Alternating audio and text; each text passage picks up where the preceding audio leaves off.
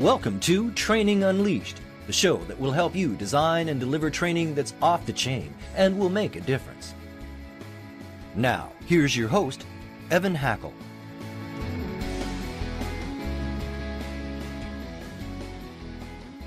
Hello, everyone, and welcome to what I think is going to be one of our best episodes ever on Training Unleashed. First, let me start off and thank C-Suite Radio and C-Suite TV for being an amazing support. Today, we have two great people, and they're with a company called Just Work, and the author of Just Work, Kim Scott, is with us, and the CEO of Just Work, Trier Bryant, is with us. And first off, I am just a huge fan. I just finished the book. I've read her other book, Radical Candor 2. As you know, we don't get into biographies. We just get into things here, but her background is exceptional. And this book, when I read it, I'm like, what does this title mean? And then when I got into it, I went, oh my God, this is so hot, because they're talking about diversity, inclusion in real world terms, which I've never really seen before. This is a book I really recommend everybody read in the world, because it will change lives. So I'm going to start off with a softball question. Did you realize you were actually doing something that could change the world when you decided to write your book? You know, I started to write the book mostly because I had a conversation with someone who I cared about. So Radical Candor had come out. Radical Candor is a book about feedback. And if you write a book about feedback, you're going to get a lot of it. So here was some that I got. I was at a company, a tech company in San Francisco, giving a presentation. And the CEO of the company afterwards pulled me aside and said, Kim, you know, she had been a colleague of mine for many years and one of too few Black women CEOs in tech or any other sector, frankly. And she pulled me aside and said, Kim, I really love this idea of Radical Candor. It's going to help me build the culture that I want. But I got to tell you, it's a lot harder for me to put it into practice than it is for you, because as soon as I give anybody even the most compassionate criticism, I get slimed with the angry Black woman stereotype.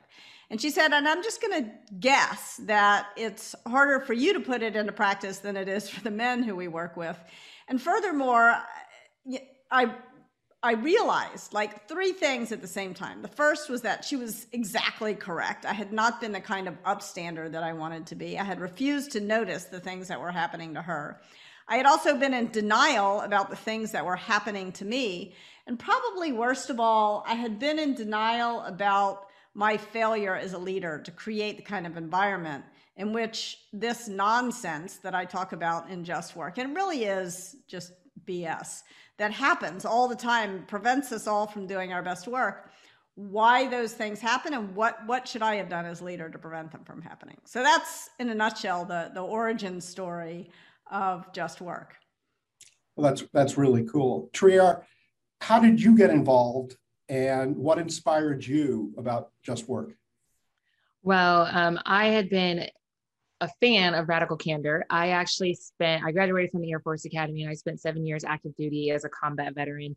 And when I first read Radical Candor, I was like, this is it. This is how we talk about feedback in the military. All non-military civilians read this book, right? And so I think it's an incredible tool for all leaders to have in their toolkit. So when Kim shared her new book, a pre-copy of it, an early edition, and I read it, I was just incredibly blown away by the simplicity and the practicality of the framework. And what was interesting, Evan, is that when I read the book, the great thing about the Just Work framework is that your own stories bring it to life. Like, stories illuminate the framework and bring it to life. And it really forced me to sharpen my own perspective of my own experiences. And in particular, we'll get into the framework in a little bit, but when we talk about bullying, Kim's framing of bullying made me really realize that, like, I had been bullied in my career, but I never thought, if you would have asked me, like, sure, you've ever been bullied in your career? I'd be like, no. Have you met me? Like, you come for me, I'm going to come for you. Right. And then I read this book and it was like, oh my gosh, like, I have been bullied and I've never stood up for myself. I've never reacted to it because I couldn't name it in that way. And so if you can't name it, then like, how do you solve for it and fix it? And so I just think that in the DE&I space, we don't have a lot of frameworks to add to our toolkits. And so I was like, we have to get this into every organization and to every leader as quickly as possible. Yeah. And kids. Yes. To read this book. We talk about that as well. We talk about, what does this look like in other spaces, like even outside of the workplace, but there's just so many, very tactical and practical things that you can do that are effective in the workplace, but then also outside of the workplace and even for kids. Yeah. It's interesting. A bunch of people who've read the book have written me and said, could you please write like a PG-13 version of the book? Because I want to give this to my daughter, but I'm not sure I want to give this to my daughter yet, or my son. Yeah. That's actually a kind of a cool thing, because you practice radical candor in your book, in your new book. I try to. No, you were very honest, and I think that was refreshing as part of the work. And for me, I started thinking about the book because I like to consider myself evolved and, very much. And then, think about, how have I been? Have I been perfect? And the answer is no. And then I started thinking about it. And I realized there were times that things happened to me in the workplace. I mean, I've had men come on to me in the workplace. Mm-hmm. I've had female customers hit on me in the workplace. Mm-hmm. I pretty much smiled and ignored it. The way we all do. Right. But that is not what causes change. Yeah. What's really cool today is listening to us are people that day to day, their roles are, how do you make the workplace a safe environment for everybody? Yeah. So we're now going to shift into practical ideas in the workplace to support creating a safe environment, to train people, up people's knowledge and understanding of what diversity and inclusion really means. Because I think a lot of people just think it's PC and it's not. And it's as you say in your book, it's about making the company better. Yeah. That's ultimately what's really important. Yeah. And I think the place to begin, at least the place I found most helpful to begin as I was writing the book and thinking about the different things that had happened to me over the course of my career, is that very often we conflate three different problems: bias, prejudice, and bullying. So bias, I'm going to define as not meaning it. Prejudice, it's sort of an unconscious thing. Prejudice, I'm going to define as meaning it. This is a conscious belief. And bullying is being mean or meaning harm. And I think that each of these behaviors causes real problems in the workplace, but we've got to respond to each differently. So I can talk about how to respond to them as an upstander or as a person harmed, and maybe Trier can give us some thoughts about what leaders can do. So in the case of bias, the best response I have found is an I statement, which sort of invites the other person in to understand things from your perspective. I don't think you're going to take me seriously when you're referring to me as pretty girl, for example, which has happened to me. But in the case of prejudice, it's not, you need to make the line between one person's freedom to believe whatever they want, but they can't do or say whatever they want. You got to make that line clear, especially in the workplace. And so you want to appeal to the law you want to use an it statement to respond to prejudice. And an it statement can appeal to the law, it can appeal to HR policy, or it can appeal to common sense. So, for example, Trier had a story about a time when she was interviewing. She was on an interview committee, and the most qualified person was a Black woman who was wearing her natural hair out. And the hiring manager was refusing to hire this person, and she said quite explicitly, we can't put that hair in front of the business. So that is prejudice. That was like, she was justifying. And so what would an it statement in that case look like? It could be, it is illegal not to hire someone because of their hair. At least in the state of California, it is, and a bunch of other states in this country. You could also... Unless it affects food or safety. Yes. In a restaurant, you've got to wear, And Annie, I'm sorry to interrupt. Yeah, but you wear a net. You don't tell, Right, you know, right. you don't tell somebody how they have to cut their hair, right? Right, exactly. That's fine.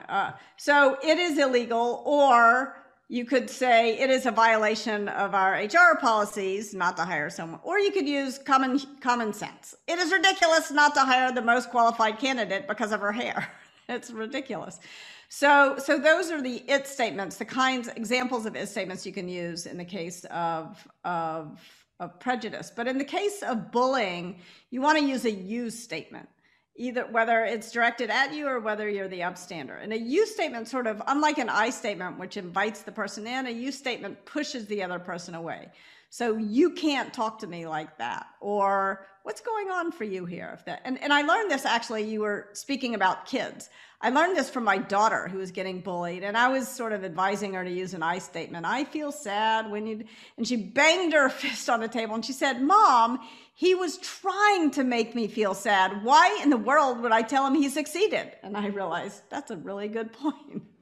So that's a sort of very simple things you can do when bias, prejudice, or bullying are directed at you, or when you observe them as an upstander. But what are the things that leaders can do to make sure that we change the default to silence? Because usually, as you said, when this stuff happens to you, you sort of smile and pretend it's not happening. Yeah.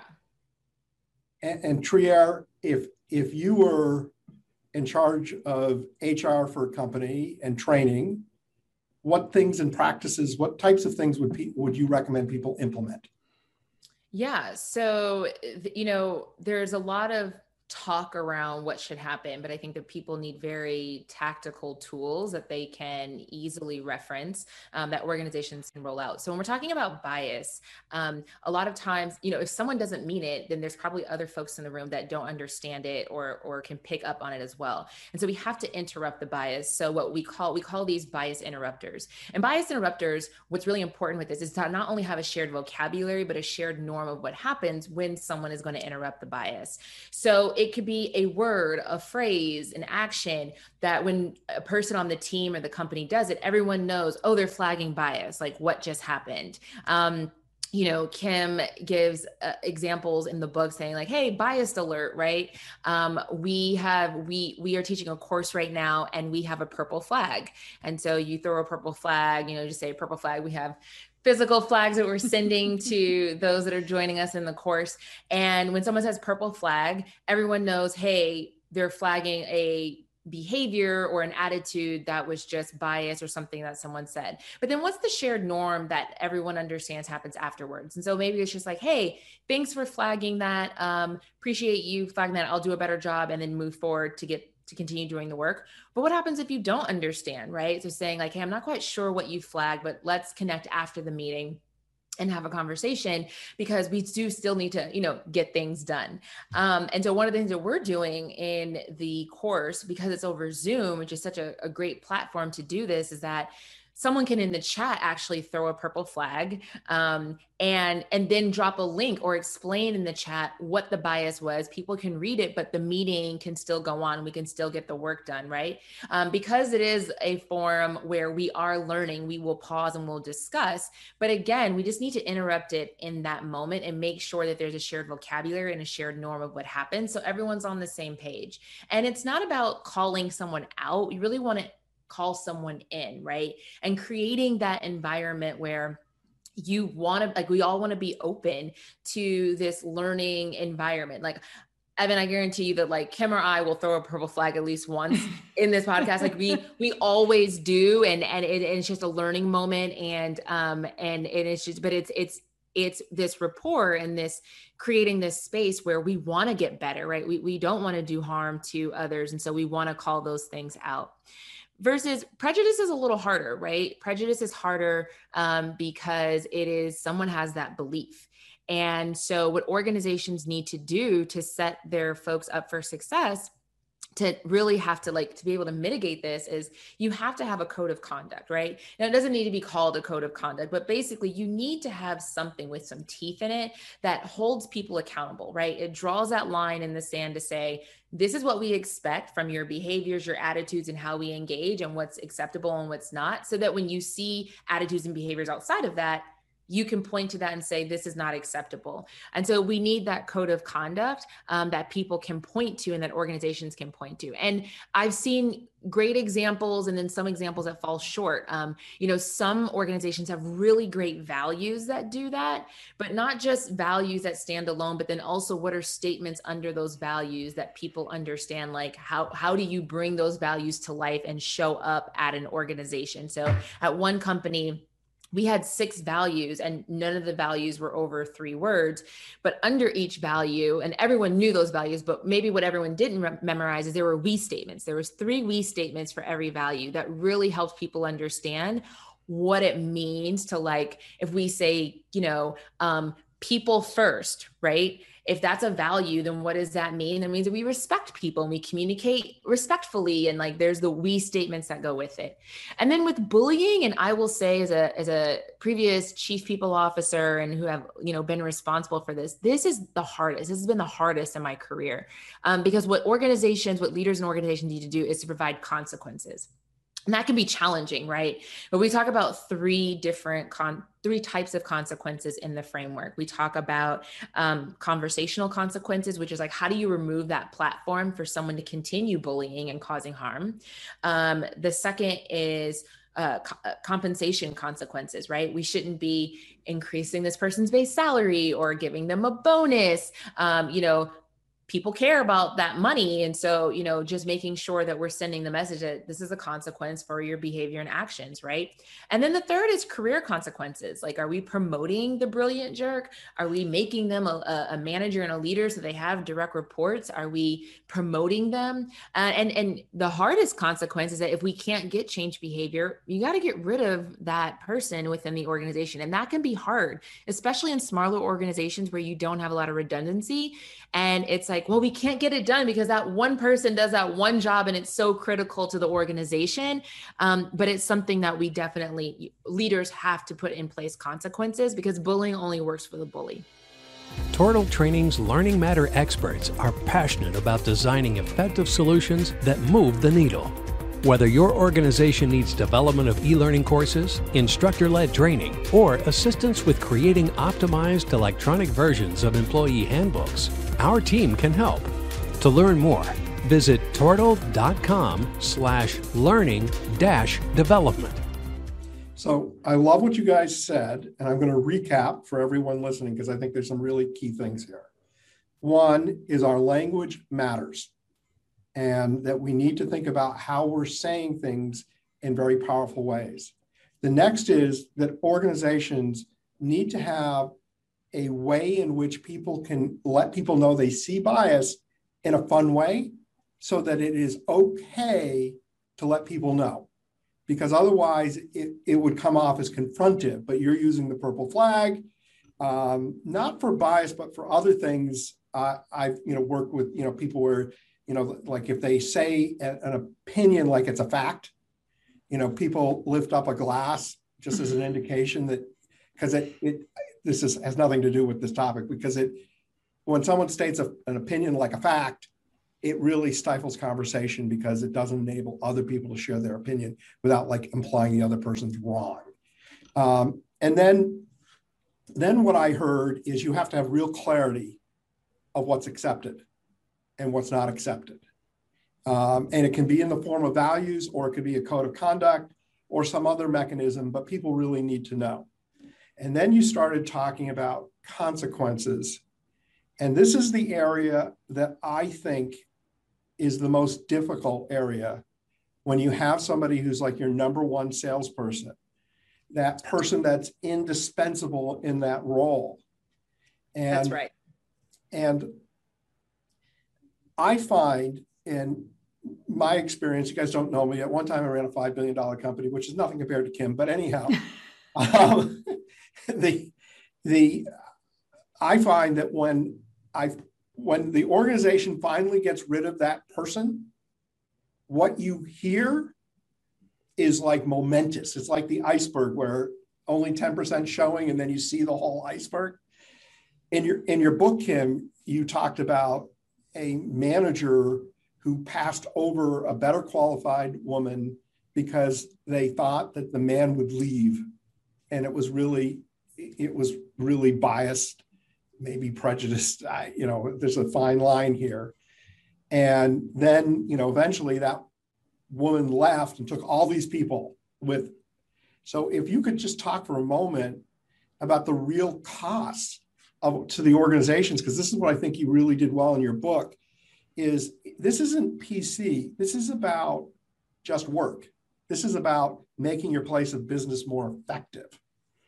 Yeah, and I think all of these bias, prejudice, and bullying are going to cost you. They're not only will they harm people in your organization, they're going to prevent the team's ability to collaborate, and they're going to create a great cost. And bullying, I think, is one of the behaviors that has, well, all of these costs are somewhat hidden, but especially bullying. So in the example that I described in the book, what happened was this woman's manager decided that she would stay because she was loyal to the company, and he was afraid the man would leave. He also thought she wasn't technical enough, which is a very common thing that women face, especially in the tech industry. And it turned out that she went on to become the chief product officer at a super fast growing company and to be one of the great technical leaders in Silicon Valley. And so he looked in the end quite foolish. It was very bad for the company that she left because they lost great talent and in her and her skills. And they also lost a number of people who followed her, who thought, gosh, if she can't make it here, I as a woman have no chance. So I better get out while the getting's good too.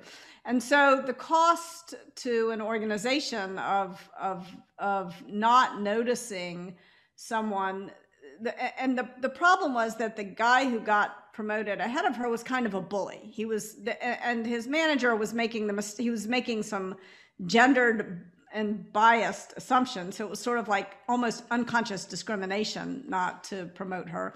But he was also rewarding the bully for his bullying behavior. And it was bad. It was bad no matter how you slice it, it was bad. So I think, just to recap, I would say bias, you need to interrupt the bias. Prejudice, you need a code of conduct. And bullying, you need these real consequences for bullying. Yeah, that makes total sense. As you were sharing, I just shared this story of bias, and is back in the early 80s, I was in the floor covering business, and we would train female saleswomen that very early on in the presentation to talk about the technical aspects of the floor covering so that the customer felt they knew more than fashion. And we would teach the men to talk about fashion and color coordination so that the customer would feel they knew more than just the technicalities of how flooring was built.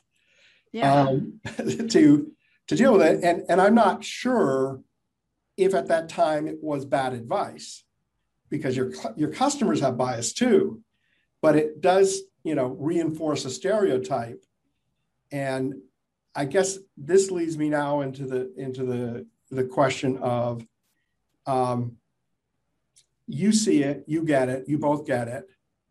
And I'm going to go to you, Trier, but sometimes it's so hard for the people in the organization to see it because they've been taught from being a little kid, and it's self-ingrained, and people don't see themselves. How do you get your company to really not just put lip service, but to make it a core part of their being? Yeah. That wasn't an easy question, but I know you can handle it. We get the question often, right? And people talk about, oh, it's so hard and it's difficult. And so a couple of perspectives on that is, oftentimes we get that question from folks who are not in the position of being harmed. And so what I ask them to reflect on is, like, if you think it's hard to solve this problem, to do better at it, imagine how hard it is to be in the workplace where you're constantly the person who's being harmed, and you carry that as you're trying to just work and get things done, right? And so we have to carry the load, and we all have to do our part to overcome this workplace injustices, because everyone just deserves to come into these organizations and do their best work with all the noise and the things that just make it more challenging. The second part is that, you know, people talk about change a lot, but change happens over time. And you look up, I think the one that I was recently reflecting on is, I remember when I was a kid, everyone smoked. Everyone smoked. Everyone in my family, like everyone just smoked. It was like one of those things where it's like when you're an adult, you just start buying cigarettes and you smoke, right? And now I only know one person, and they are like an older like aunt that smokes. And I don't know anyone that smokes cigarettes, right? It's just like, it's so taboo. And we took measures to change that, and behaviors changed. And now, you know, you don't see all the designated smoking areas and all this stuff, right? And it's interesting how that, I feel like that just kind of changed in the background, but we did put in efforts, you know, there was regulations, so forth. So like, we can as a society make changes when we choose to, and we commit to it when it's something that we value. And it's just very clear that this is an area where we don't value. But what I think is important is that this is a moment in time with everything that has happened from, you know, last year with the Black Lives Matter, right now in this moment with, you know, Stop Asian Hate, like something has to change. And we all need to do our part together to get through that. And it starts, I think, in our personal lives, but also professional lives. And so I would just encourage folks to do the work and to reflect on, like, what is my part in this and what can I do? You know, we just had a Fast Company just highlighted an excerpt from the book, just talking about being an upstander, right? And so even if it's just, what does that mean? Like, if nothing else, go read that article, go read that chapter in the book and learn how to be an upstander. I think that we all have a responsibility as colleagues and coworkers to learn and understand how to be an upstander for others that we work with. I think also if we start with bias, so we talked about bias, prejudice, and bullying, and then when you layer power on top of that, you get discrimination, harassment, and physical violations, including violence. And the path from bias to violence is unfortunately well-worn and well-known. And that's a big part of the reason why we have to change it. But that doesn't mean that treating bias as though it were violence is the right way to respond to it. And so one of the things we need to do when we're talking about bias is to be patient with ourselves and to keep trying, and not to be too hard on ourselves when we make the same mistake. It's hard to change your language. So for example, as I was writing the book, I worked with a wonderful person named Breeze Harper, who was sort of my bias buster. She read the book and she pointed out language I used that was going to harm people. And one of the words that she pointed out was the way that I use the word see is ableist. When I mean understand, or when I meant notice, I would use the word see, which would imply that someone who's blind doesn't understand or doesn't notice. And of course, that's not true. And I know that's not true. And I was glad she pointed it out. And I was glad for two reasons. As you said before, Evan, there's a justice element to this, and then there's a practical element. And so one of the reasons why I was so glad she pointed it out is that another one of the editors, Zach Shore, is a wonderful editor. He's a historian, a great writer, and he's also blind. And the last thing in the world I really care about Zach, and the last thing in the world I wanted to do was to use language that was going to harm him. And I'm a writer. Words matter to me, and I care a lot about using the right word. So there was a practical element as well. So I thanked Breeze for pointing this out, and I really thought I had solved the problem. I thought I was aware of it, and it turns out awareness is not enough. So I decided I better do a check. I better measure. I talk in the book about quantifying your bias. I better measure how many times I use. So I did a search in the book, and I think I've pulled out all these sloppy site metaphors. And in 350 pages, 99 times I had used a sloppy site metaphor, 99 times, after I thought I had become aware and had fixed it.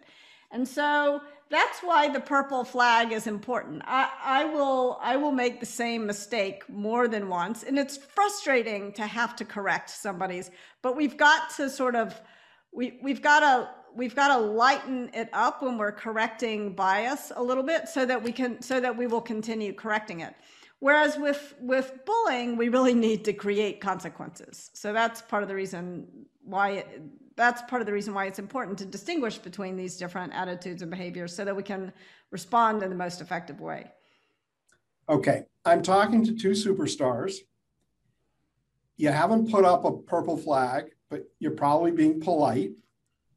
What have I said that would be a purple flag? Because I generally want to know. And I also think this kind of curious behavior, based on everything you've said, is part of the solution. So what biased things have I said? I've got two. Excellent. One was you used the word "see" in the same way I did, which is why I told that story. Actually, it was a subtle purple flag.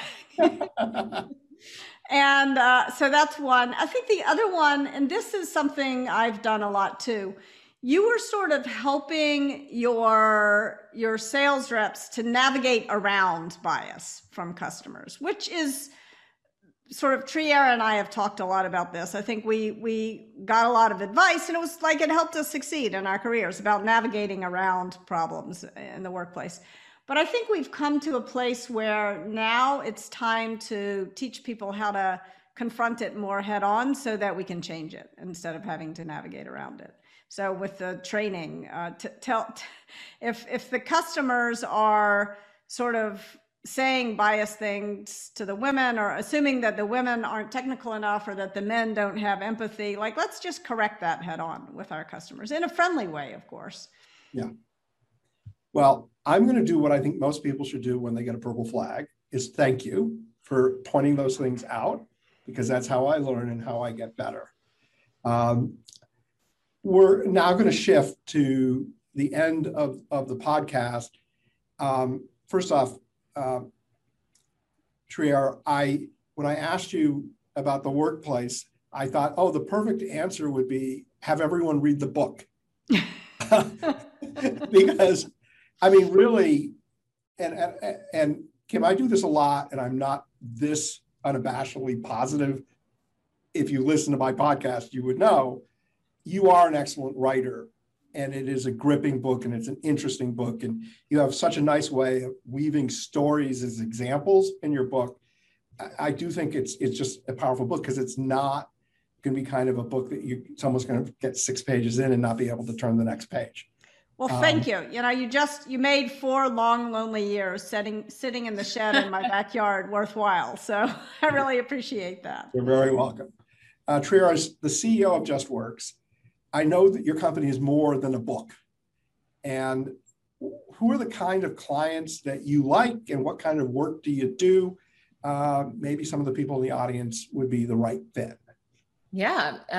So, you know, what Kim says, and she did this with Radical Candor as well, but unfortunately, you know, behaviors don't change just by reading a book, right? But do read the book. But do read the book. But I think that, like, you know, I think that though also from my perspective is that an organization doesn't change because one person read the book.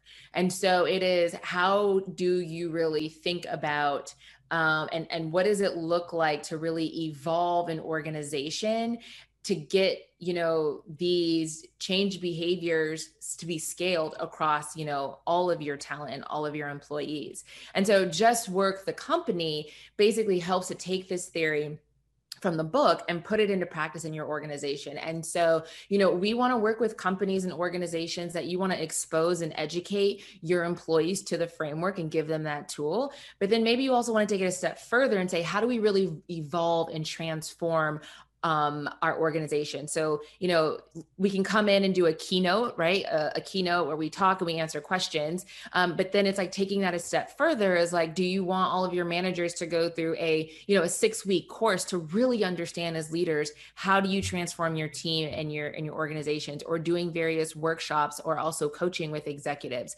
So there's a lot of different ways where we can engage organizations of, our different engagements and our capabilities, and making this investment in your organization and in your people, because it's incredibly powerful and also necessary. So if anyone wants to reach out, and you can find more information on our website, justworktogether.com. Excellent. And I just want to point out, when a company makes that kind of investment, it's what makes the change, because people know the company's serious and they're not just talking. Yeah. And while I think that our keynote is exceptional, thinking about a keynote and checking the box of like, it's one of those things where it's like, you have to continue to reinforce. I mean, people who work in learning and development and the people space, like, we know that you have to reinforce with your employees. You have to repeat things several times in several different ways, so that you have to meet people where they're at to get it. And so, building out strategies and co-creating that with clients is something that, we are doing, and we're very excited to continue to do, because I think it's truly important. I don't think I don't believe in like, it's a plug and play strategy for any organization. You really have to meet companies where they're at, understand the culture and what works for them. Excellent. So you guys have like an innovative offer. No one's ever given an offer like this away. Evan, I'm going to throw a purple flag. Are you ready? Go right ahead. Okay, so this one is a really big, heavy run, but let me guess. I said you guys. Yes. Yes. As soon as you said flag, I got, oh my God. I know. Yeah. And it's easy for me to fix this because I grew up in Memphis, so it's natural for me to say you all. I still have not taught my children. Yeah, y'all. Flows. Folk. That's a hard one to break. It is. And I appreciate you mentioning it, because that's how you break it. And now I get to have a conversation with my family. Evan, let me tell you, so I was working with one of our clients, and it was one of the executives on the leadership team. And it was really, really hard for them to break that. And I said, okay, that's fine. I said, and so I started to refer to the team, which was all men, as gals. And I'd be like, hey gals, let's get started. And everyone would always and I would say, do you see how that feels? Right. And it's just like, so, and he was like, Trier, I get it. And he was like, so now every time I'm about to say it, I just think about if someone were to be like, hey gals, right? No, I just mean it to be gender neutral, but and I go, oh, well, I mean, hey gals to be gender neutral, right? Hey gals, let's get started. Let's go, gals. Gals, what did you think of that presentation, of that video? So just sharing that with you. I love that. Wonderful company has a very unique offer, and one that has never been presented before, but please share and let everyone know about the offer. So one of the things that I love now that this book is out there in the world is hearing stories from other people. I told a lot of my stories.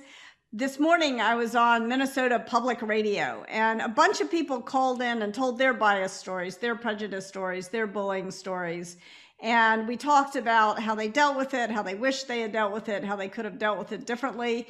And it felt very healing. So one of the things we have on our website is a section where you can tell us your story.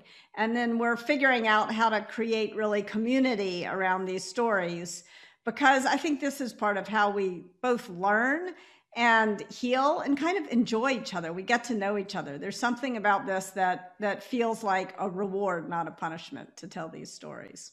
That I think is super cool. And we're at the end of the show, but we always end with the question, if you had one tip, what would that one tip be? Well, mine would be go out and invest in this 25-cent purple flag. It's the best investment, and work with your team to what's the shared language, like Trier said, that you're going to use to flag bias. Are you just going to wave the flag? Are you going to say bias alert? What are you going to say? And get people. You're never going to make people comfortable saying, but get people feel that it is their duty to say it, to wave the purple flag. And then teach people, as Trier said, how to respond, just like you did, Evan, when you said, thank you, I get it. Or if you don't understand, say, thank you for pointing it out, but I don't get it. Explain it to me after the meeting. And I think that will make a huge difference. So I know there's a little story behind the color purple. So why don't you share that? Because I think that would be good. Because most people would think of a red flag. Yes. Purple, because it's the color of the book, really. Yeah. And the color of my t-shirt. I bought a bunch of these t-shirts to go with my book cover. The orange sweater goes with Radical Candor. That's all. Yeah. I like orange. So that's the match. Okay, that works. Well, I want to thank my two guests very much for being here. I want to thank my audience. I really, would not be a show without you. I also want to thank my friends at C-Suite TV and Radio for all your help and your support. Everybody have a wonderful day. Training Unleashed is brought to you by Tortal Training, specializing in e-learning and interactive online training solutions for corporate, government, nonprofit, and franchise organizations. Tortal makes effective training easier. Just go to tortal.net to gain access to real-world tools that can make a difference. That's tortal.net, Tortal, tortal.net. This podcast is a part of the C-Suite Radio Network. For more top business podcasts, visit c-suiteradio.com.